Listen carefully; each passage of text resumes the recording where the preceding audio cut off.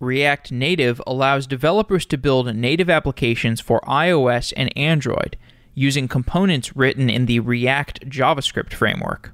These React.js components render to native application code by going over a JavaScript bridge, a message bus that communicates between JavaScript code and native iOS or Android runtimes. For most mobile application use cases, React Native works well, but in some cases the platform suffers from performance issues due to the functionality of the JavaScript bridge. For example, mobile games with high demands on graphics and networking and fast real-time updates to the UI, these can stutter when using React Native. To address the performance issues of React Native, the core team working on React Native at Facebook is re-architecting the React Native runtime with a project called Fabric. Fabric consists of changes to the threading model, the data handling system, and the JavaScript bridge. Chris Severns and Lee Johnson work at G2I, which is a group of React and React Native specialists. Chris and Lee joined the show to discuss the re-architecture of React Native, including the engineering history of React. They also talk about the technical debt within the React project and the vision that the React team has for the future. In addition, we talk about Google's Flutter project, a cross-platform native framework with a different architectural model than React Native. It was a great conversation with Chris and Lee, and I hope to do it again sometime.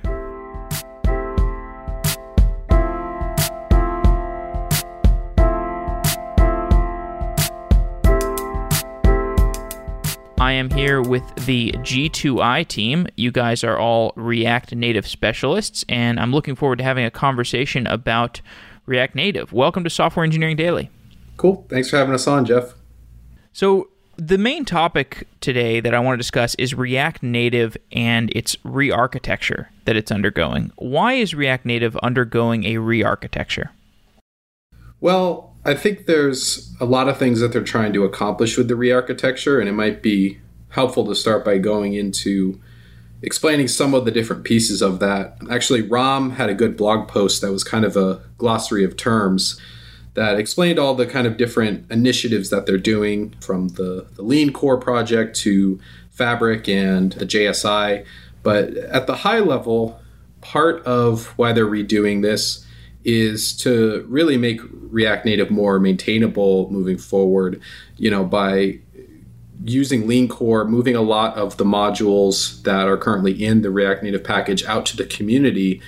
It makes it easier for the core team to focus on what's really important inside of React Native, and for the community to be able to support the extra pieces such as the web view when needed.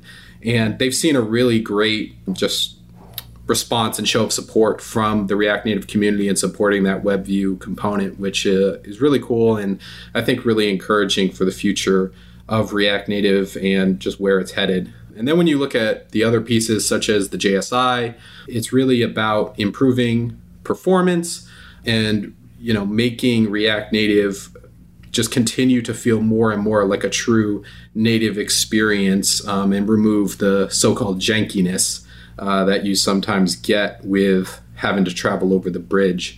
And I'm sure Lee and Andre can speak personally to some of the experiences they've had with React Native on that front. Yes, can you guys talk about the JavaScript bridge and the associated jankiness? Jankiness. That's a technical term, right?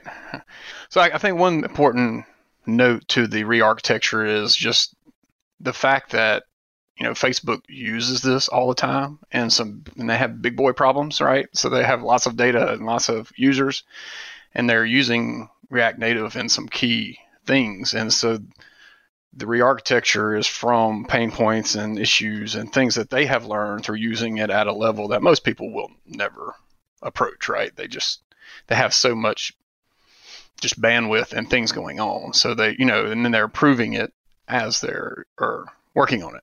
And then the bridge is a lot of that, and JSI is a lot of that re-architecture. And so in the bridge, one of the first things I did in React Native was write a bridge, and it was because in the early days, you couldn't just npm install modules and they work. Most things had not been created for React Native because it was a new platform. And we had a messaging SDK. It was a messaging service we were using.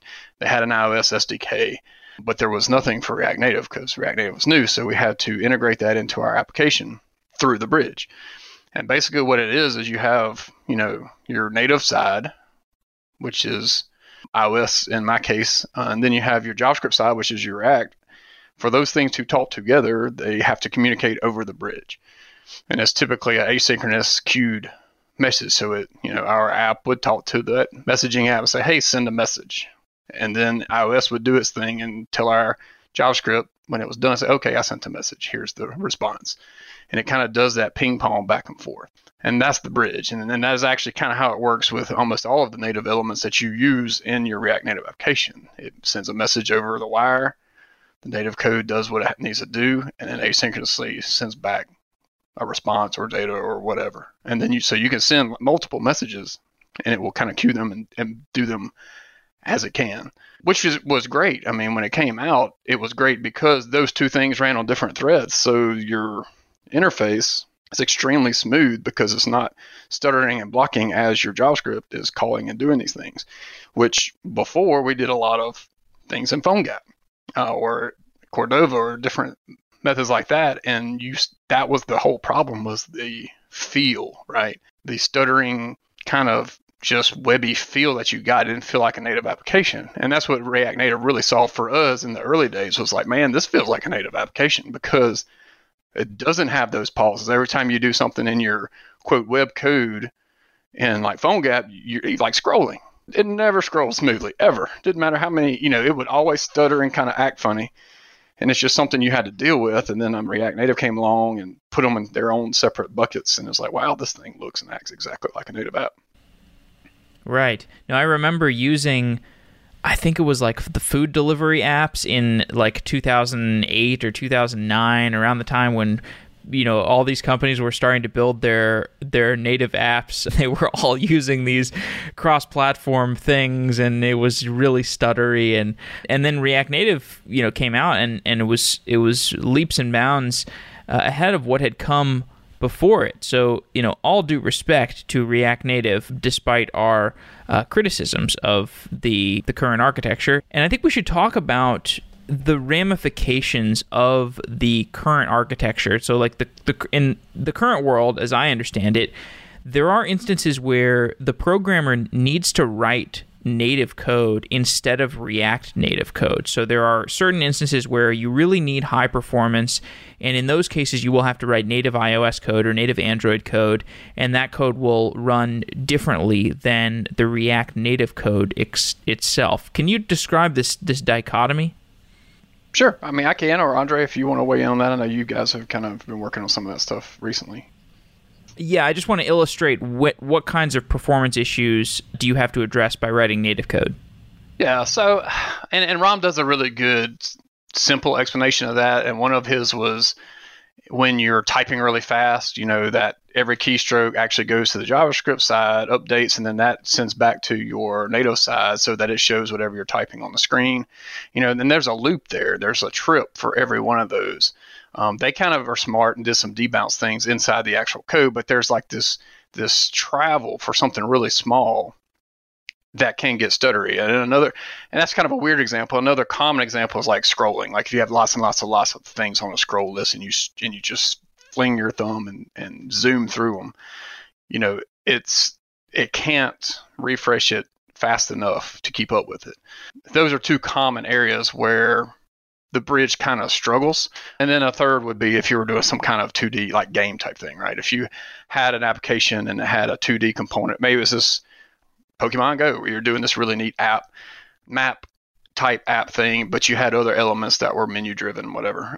Obviously that also requires a lot of render cycles and real time updating. So all those instances are when you would kind of look at doing native code. So when it comes down to especially game, you don't want any delay, right? You don't want anything in between you and the lower level because performance is at a premium. You want updates as fast as possible. You want them instant. So anything that gets in the way of that is going to cause slowdown, or the technical term jankiness, I guess, is what we're using. So you want to, write those in native code, and in React Native you can do that. You can define it, and you can kind of go back and forth. You can have a completely native application that you wrote, years ago, and have a tab that's a React Native application. I mean, so you can definitely mix it up, but those are the instances. Anytime you need some really low level, high performant things, those are instances where you have to get down into the actual native code. Chris, anything you want to add to that? Yeah, I mean, I think that is a good, summary, and, not so much, I guess, about performance, but one thing that I think is interesting when it comes to native code is, a few years ago, you really had to write native code to do a lot of stuff because there just weren't solutions out there. And I think it shows how far React Native has come, and that a lot of people can honestly just use an Expo project, and it has so many extra bindings for a lot of the native stuff you want to do that are written and are just super effective at the JavaScript layer. And so it's pretty rare outside of, I think, the performance issues that kind of Lee was talking about to actually even need to dip into the native layer these days. There's just so many really stable, solid solutions out there in the community that are being provided, which I think is pretty cool to see. And those solutions, are they going over the bridge in a more efficient manner, or are they taking some other route to rendering and updating the components?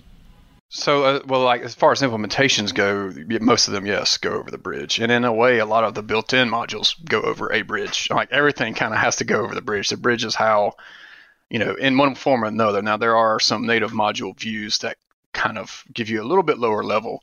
But in one form or another, JavaScript has to kind of, toss over stuff to the native side, and it tosses it back, which is the point of the whole re-architecture that is going away.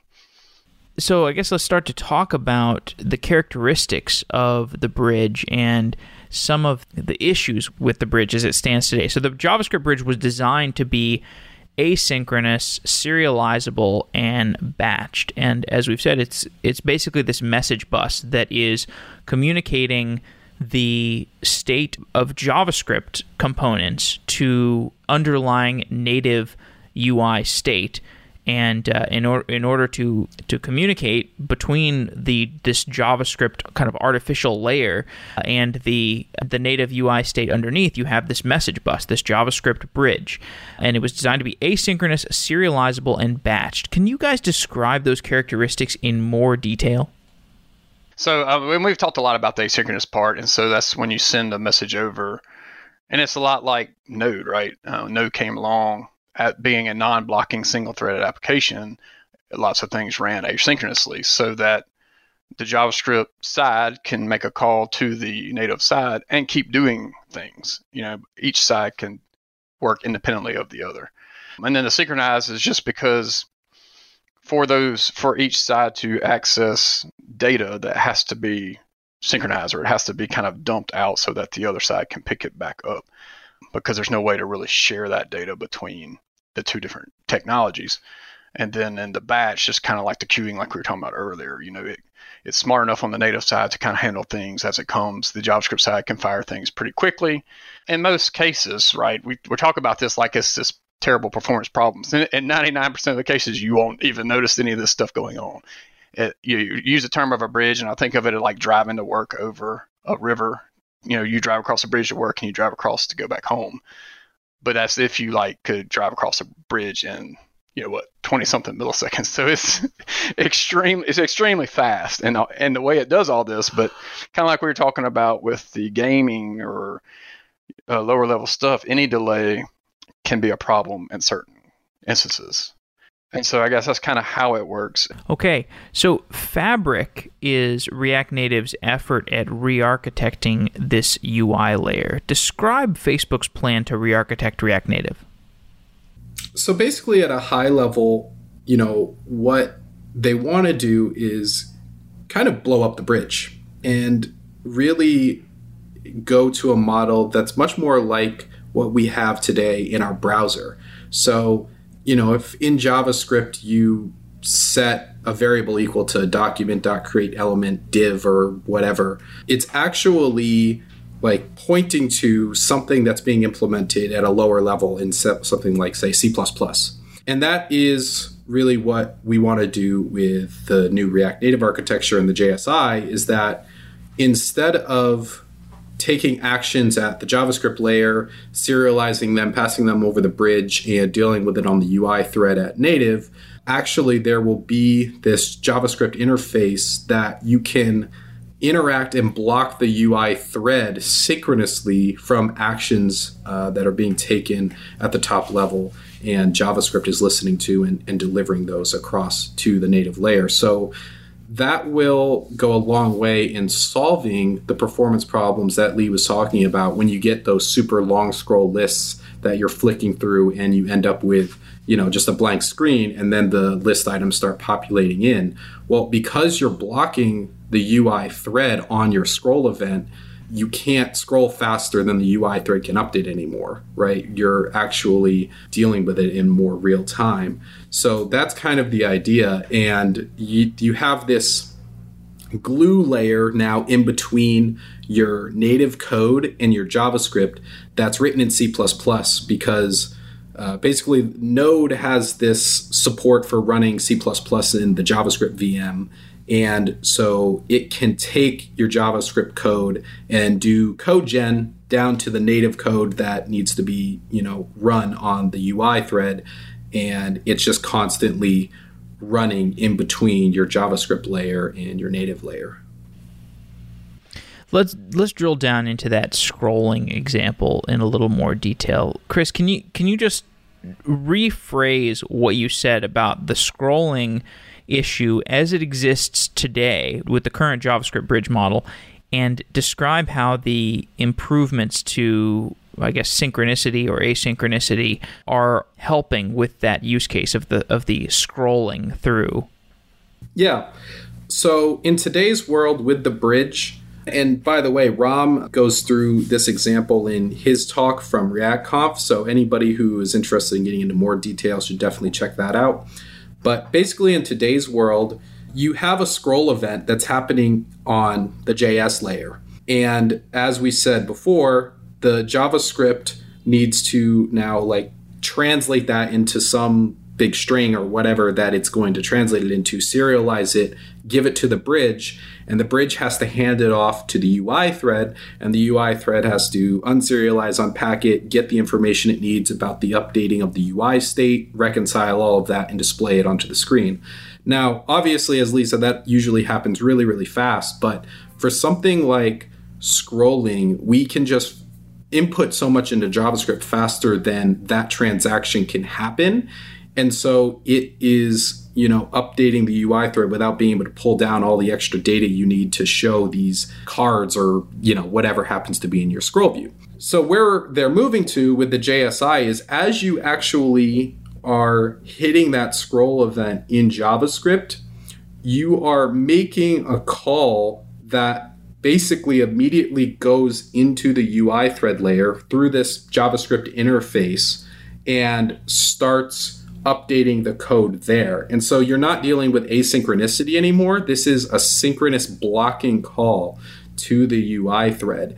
And, so you're not able to kind of pile up events on one side and have to wait for them to be resolved. Instead, as the events are happening, they're actually updating the UI thread on your phone, and you're seeing, a much smoother real-time interaction.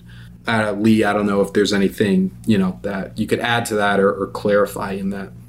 Well, it's a great explanation. And just people, you hear synchronized. We're JavaScript developers. You hear blocking and synchronized, and you immediately say that is bad.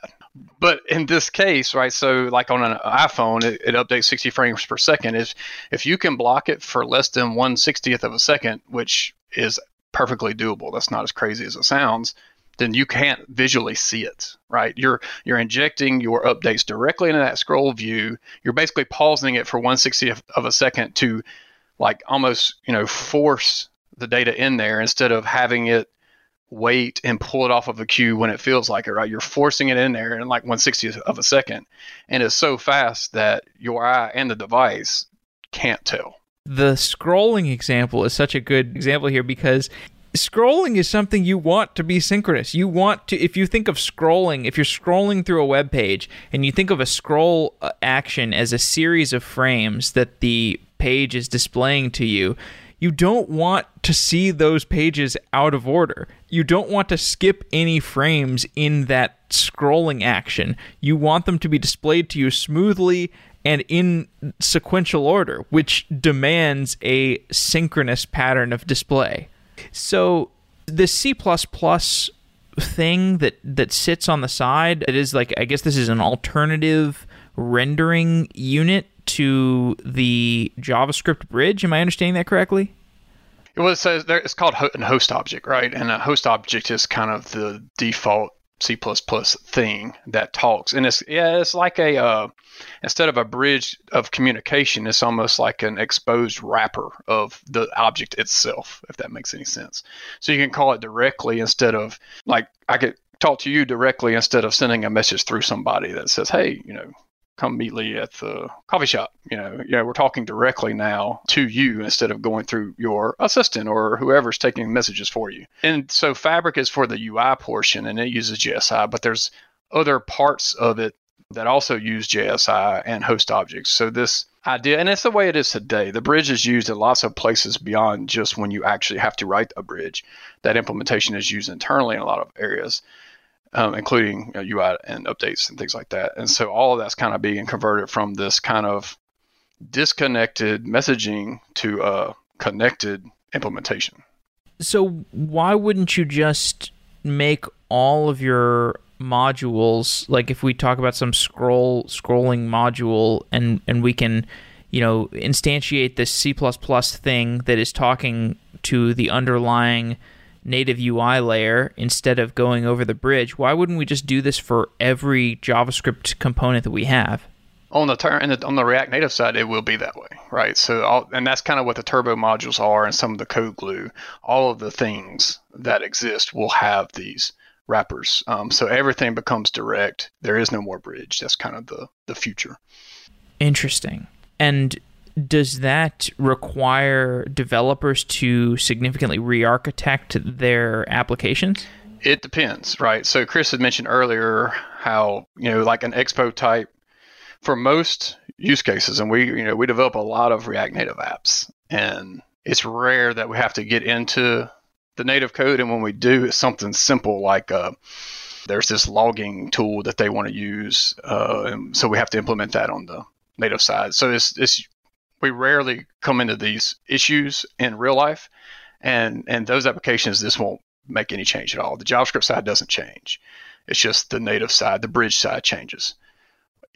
However, on the flip side, if you have created customized bridging implementations and tools, then those things will need to be converted to the JSI. Now, I'm assuming, and everything that I've read seems like there's probably going to be a period where both exist, for a while until they, migrate fully to the JSI model.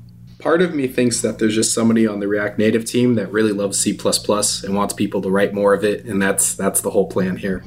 Well, and actually, you don't have to write C++. That's a joke, right? The host object is an interface that you can write, and you can implement that in your whichever side. Just to make sure people that are listening understand what we're talking about here, could you define the term turbo module? Yeah, so turbo modules is what the React Native team calls it, and they came up with it. And so I'm trying to get all of these architecture things straight in my brain, because now so Fabric is the UI part, right? And JSI is the interface, the direct interface. And then so turbo modules are those are the wrappers of the native modules that exist today. And then there's the code glue, which is kind of there's the CodeGen part, and the CodeGen part is kind of where it will actually automatically generate this wrapper implementation that I had described earlier automatically for certain types of objects. I think that the turbo modules basically are your way of actually accessing the native module that you want to access. So it's the implementation that basically when JS calls the specific native module, it knows how to convert all of that into, from JavaScript to JNI and Objective-C to target the specific platform you need. And Ram, again, has a good example of this, which we actually reposted on our blog. So if you actually want to take a look at some pseudocode that goes into the Turbo modules, we have that up on blog.g2i.co. And he walks through kind of an example. So you would expose a JSI object at the top level, something like a native module proxy that's like a global.turbo module, whatever the name is.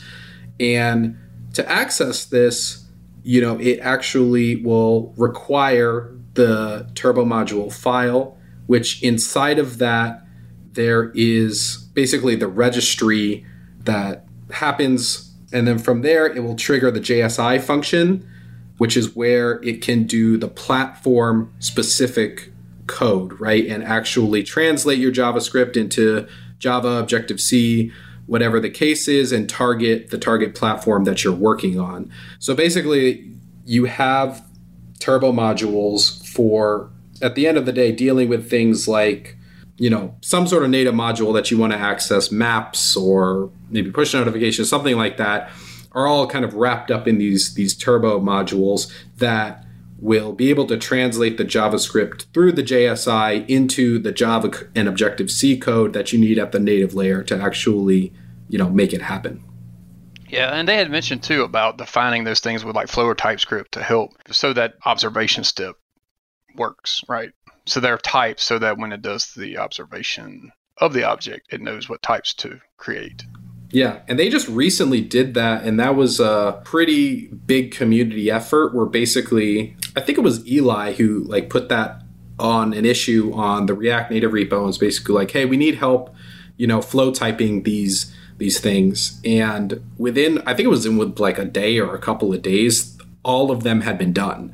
I mean, it was a massive, massive amount of work that the community just stepped in, took on, and got done to push this project forward. So, that actually goes back to my point earlier about, why does Facebook want to do this with React Native? And part of it is to actually, make the project more maintainable moving forward. And they're seeing that actually be proven out by the way the community is responding to these calls to actually implement some of these changes that need to happen to get the new architecture going. What is the state of this re-architecture in its current form today? Because I understand that some of this is planned and some of this has been prototyped and some of this is in flight. What's the state of the React Native re-architecture today? Yeah, so Fabric was the first part that they announced, which I think that was back in June or July of last year. Sophie had put out a blog post on the Facebook blog kind of announcing that and dropping some hints about the other things that are moving forward. So I'm not actually sure if they've released that into a stable or even, kind of a minor release yet, or where that's at in terms of the actual React Native repo.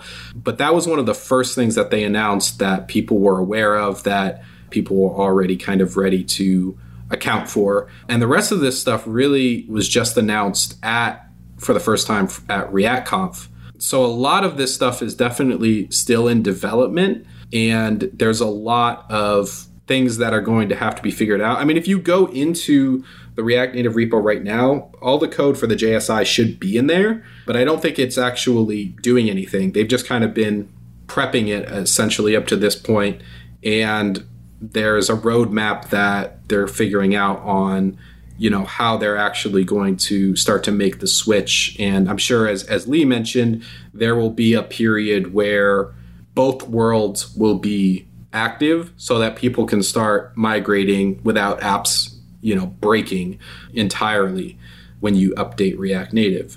So they have a lot of the roadmap is up on the repo, and I think they actually have a separate repository that just kind of tracks in React Native community. I think it is where they have kind of a tracking of where everything is going, what their plans are. I know they have a spreadsheet that shows which modules they want to move out to the community, for instance, and what the roadmap for that is going to be. they kind of went through like every primitive in React Native and made decisions about which one will remain in the core, which ones they'll spin off, which ones they should just deprecate because there's already community-driven solutions for that. And so a lot of that can already kind of be found on the React Native community repository, and you can look into some of those issues. So since we are talking about the community dynamic, React Native is kind of an interesting project because it's open source, but it's led by Facebook. Can you describe the community dynamic in more detail and how that's playing out with relation to the React Native rearchitecture? Yeah, and for me, that's the most exciting part of the rearchitecture is that, kind of like Chris mentioned with all the typing and everybody pitching in, because of the way that the architecture is happening and things are being broken out into modules, it makes it easier for the community to get involved in certain areas. It makes it more organized. Like before, it was an internal project for Facebook, and the code was really dense and really kind of hard to follow. And so now with this new architecture and different modules, things are going to be separated and cleaner, and we lost Jeff again. It's just cool to me that now this allowing reorganization, which anytime you refactor something, right? You get to redo something. You can use what you've learned, and usually things come out more organized than they did the first time. So that's kind of another benefit we'll have with any rearchitecture, especially this one, is that things will be more organized, more modular, and it allows the community to get involved in an easier way, which is the thing I really am most excited about. Yeah, and I think that's really changed from where React Native was, where they've moved to much more of a RFC process. There's a lot more involvement from the community. I remember hearing complaints from people about how hard it was to update React Native because they would just they would work in the dark and release these changes and it would break people's code, and it was just kind of a really rough process. I had heard from some people who had talked about they just had their own internal forks of React Native because they had specific things they needed that Facebook wasn't providing them, and so they just went off and did their own fork in order to get what they needed working. And I think this whole effort towards lean core, this whole effort towards making it much more of an RFC driven process like they have done with React is really going to improve things. And actually the React Native Twitter account had a little thread the other day that described how already the efforts have gotten the core library into a much more manageable state. They have gone down to about 140 pull requests from 280 where it was in early December. And, that's getting 2 to 5 PRs a day. So there's already, tons of community interaction, and already just where they're at, they've been able to really start to respond to that more.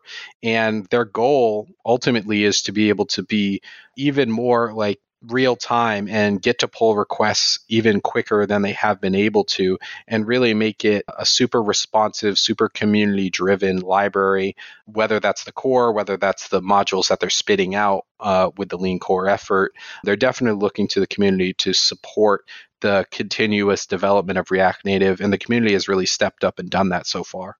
This brings up one of the biggest, highest profile migrations away from React Native, which was the Airbnb movement away from React Native. They were, I think, when I did my show with Airbnb, they discussed the fact that I think they had to maintain their own version of React Native. I could be wrong about that actually, but now Airbnb is a total edge case, and yeah, I mean, it's just a gigantic organization. So it's kind of unsurprising that this thing that was made for the masses and made for Facebook, eventually Airbnb maybe outgrew it.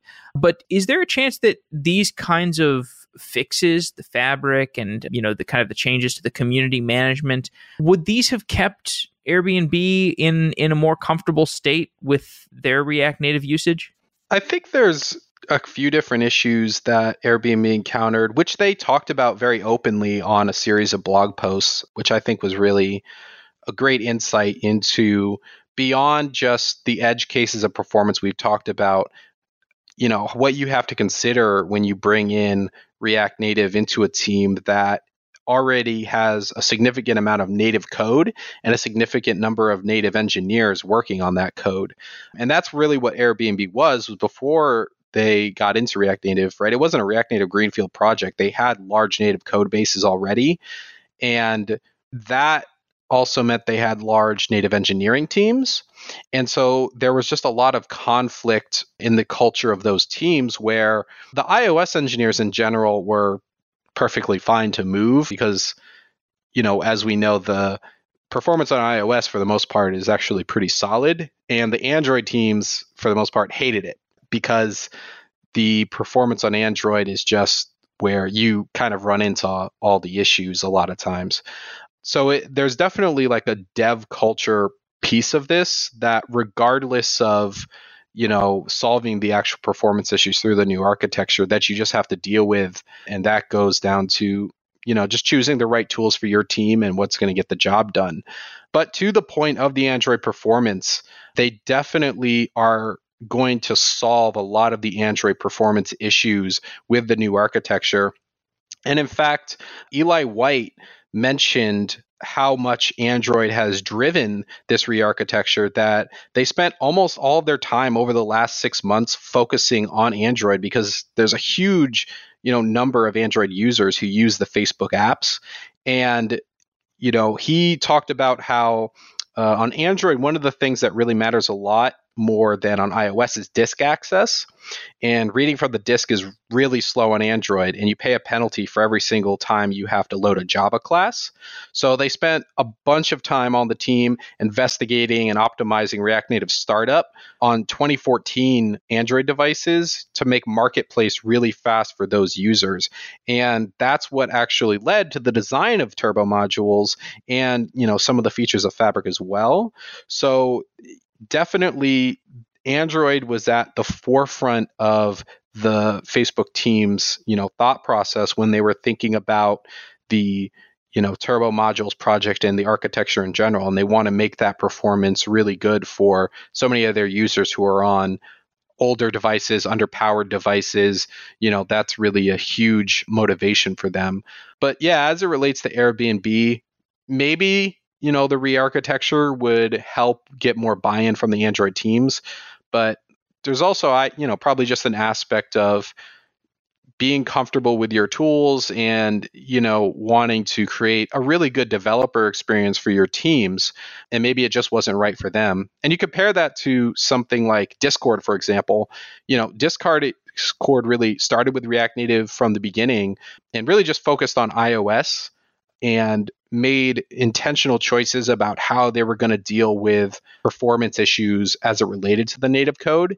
And I think they have an engineering team of like 40 people that supports 150 million users, on an app that really has a lot of complexity in it, but runs just beautifully on iOS for sure. So you can definitely see like how the paths differentiate between a company that has a project that is greenfield React Native versus trying to bring in React Native into the brownfield, and the different challenges you're going to associate that with that from a technical standpoint, but also just from a developer experience standpoint. All right. As we begin to wrap up, I would be remiss if I did not discuss Flutter with you guys because we did some shows about Flutter recently, and they were pretty popular. People are very curious about this cross-platform technology solution out of Google. And it was funny because I was reading the transcript of this discussion with the core React Native team. They didn't really want to talk about Flutter, which is totally fair. I mean, there was a discussion around React Native, but it was just there's no clearer sign that something is a competitor when somebody refuses to talk about them by name. So, what do you think about the Flutter architecture, where it's writing directly to, as I understand, directly to the GPU or directly to the screen or something? It's like it's a different architecture than the React Native architecture. It's funny because this is so iconic of the like Google versus Facebook, because Google has this beautifully architected solution that seems so fundamentally better, and then Facebook has this kind of janky thing with much more traction and that works and that is popular and has a gigantic community around it. Any perspective on Flutter? I can also explain. I'm assuming you're talking about the chat we had on Discord, and it was insane in a good way and in a little bit of a crazy way. But there were so many people there; it was really a surprise. And when we opened, when Gabe and the guys opened the floodgates literally for questions, it was so fast that you couldn't really even keep up with it. And there were some wise guys that immediately jumped in there and it's like, why don't you just use Flutter? And they were just trying to be funny. So I think that's kind of drove. Okay, so maybe I misread the dialogue. Well, it was crazy, and so people thought it was funny to get in a dig about Flutter at the get go. So I think that kind of forced like, all right, guys, let's get serious and have. Fair enough. Does anybody have any real? Because there weren't questions about Flutter. It was just, are you guys going to move to Flutter? Why aren't you using Flutter? And, how many of you guys use Flutter in your free time? So I think that's why it was kind of avoided because people were kind of being jokesters about it. But so Flutter has widgets, and those widgets map to lower level APIs, which render kind of at a lower level. And a lot more like you had discussed. And in a lot of ways, it sounds a lot like this JSI method that React's moving to. But it definitely does give nice UI performance and rendering and things like that. For me, especially as kind of like a lead and somebody where efficiency and stuff is important, the biggest hang up for me, and I like options, right? So I like that there are other things to try and experiment with and learn. But as a manager or somebody who is concerned about developer efficiency and has a team that already knows JavaScript and React, that's the biggest issue I have with Flutter. It's written in Dart. The structure of the code is completely different. It's like if you're a JavaScript developer or a web developer or in kind of the area that we live in, it's completely foreign to you. Not saying you can't learn it, but the whole point of React and React Native was to learn once, write anywhere, and it actually does work. I mean, it's the same code. You substitute the word div with the word view, and you're 90% of the way there, right? You're making progress. You're building a mobile app, and your team, you get way more efficiency out of a team of JavaScript developers that can do both of those things instead of, okay, now you need to go learn Dart, and the layout structure is completely different, and everything is completely new. So that's kind of my hang up with it. But performance wise, they're doing neat things. I'm glad that they're doing it in a different way. I think we need different perspectives to, big problems that we have like mobile development. So I'm glad that it's there, but that's kind of my take, I guess. Lee, do you know, does Google actually use Flutter internally for any of their projects? I actually don't know. They do. They do. They do? Yeah. Okay. Because I know that was one of the big problems with Angular was, Google wouldn't actually use Angular for their project. So it wasn't like driven by the real needs of a specific dev team, which I think is interesting. I watched a talk the other day from Lee Byron about the creation of GraphQL. And one of the things he talked about with GraphQL was how much originally when they created it was just specifically to meet the needs of one particular team at Facebook. They weren't trying to solve all the world's problems. They just wanted to help this particular team do their job better. And so it evolved as a real product, So if they are using it at Google, it's, that's an improvement, I think, where, they can actually have real users who can give them feedback on how to improve it as a product versus, just kind of putting something out there to, have another tool in the ecosystem. And like I say, I like competition. I like options. I guess the other issue I kind of have with it is I've got an email in my inbox right now telling me about how my Google Plus account will soon be migrated because they're not doing that anymore. I have one from before with this thing called, was it Wave, right? And then I probably got a couple dozen emails from Google about projects and products in the past that no longer exist. Well, sure, but I mean the Facebook, what was the Facebook Graph API or something? What was that API that a bunch of people built stuff on top of and can't do that anymore? Yeah, well, and that's what I like about though with where React Native is going is you can fork it, right? If you like the way it is, and Facebook says, you know what, we're not doing this anymore, we're going back to native code, the community can completely take over, which is great. That from a higher level, like CEO or executive type person, you're not putting all your eggs in this basket that can just be taken away. It is community driven. You can certainly fork it if you want to and not worry about that a force of change.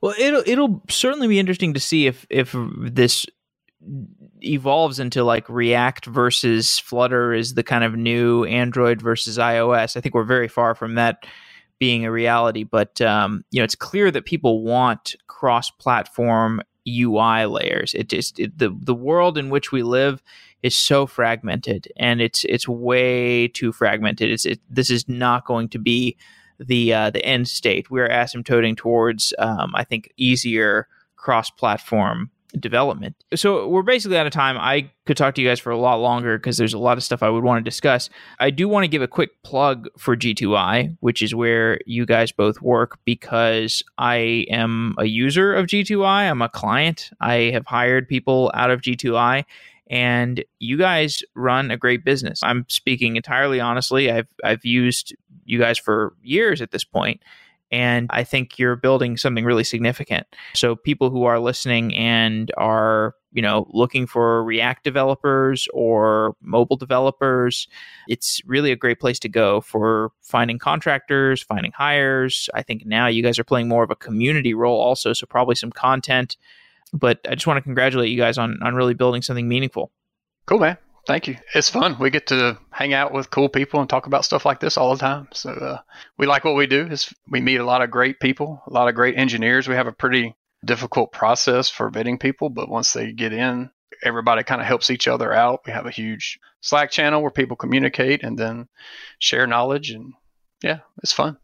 Yeah, and to the point about getting more involved in the community, we definitely have been talking about some ways to continue to do that and kind of give back to open source as a business. And so we'll be announcing some things this year about how we can continue to push that forward and, give back to the open source community, which has given us so much. And, we basically built our business on the open source community around React and React Native. And so we're excited to continue to find opportunities to support the community that's building so many of these great products and, just making the development experience so pleasant for so many people. Okay, guys, that's great. Well, thanks for coming on Software Engineering Daily. Thanks, Jeff. Yeah, thanks for having us. Wow.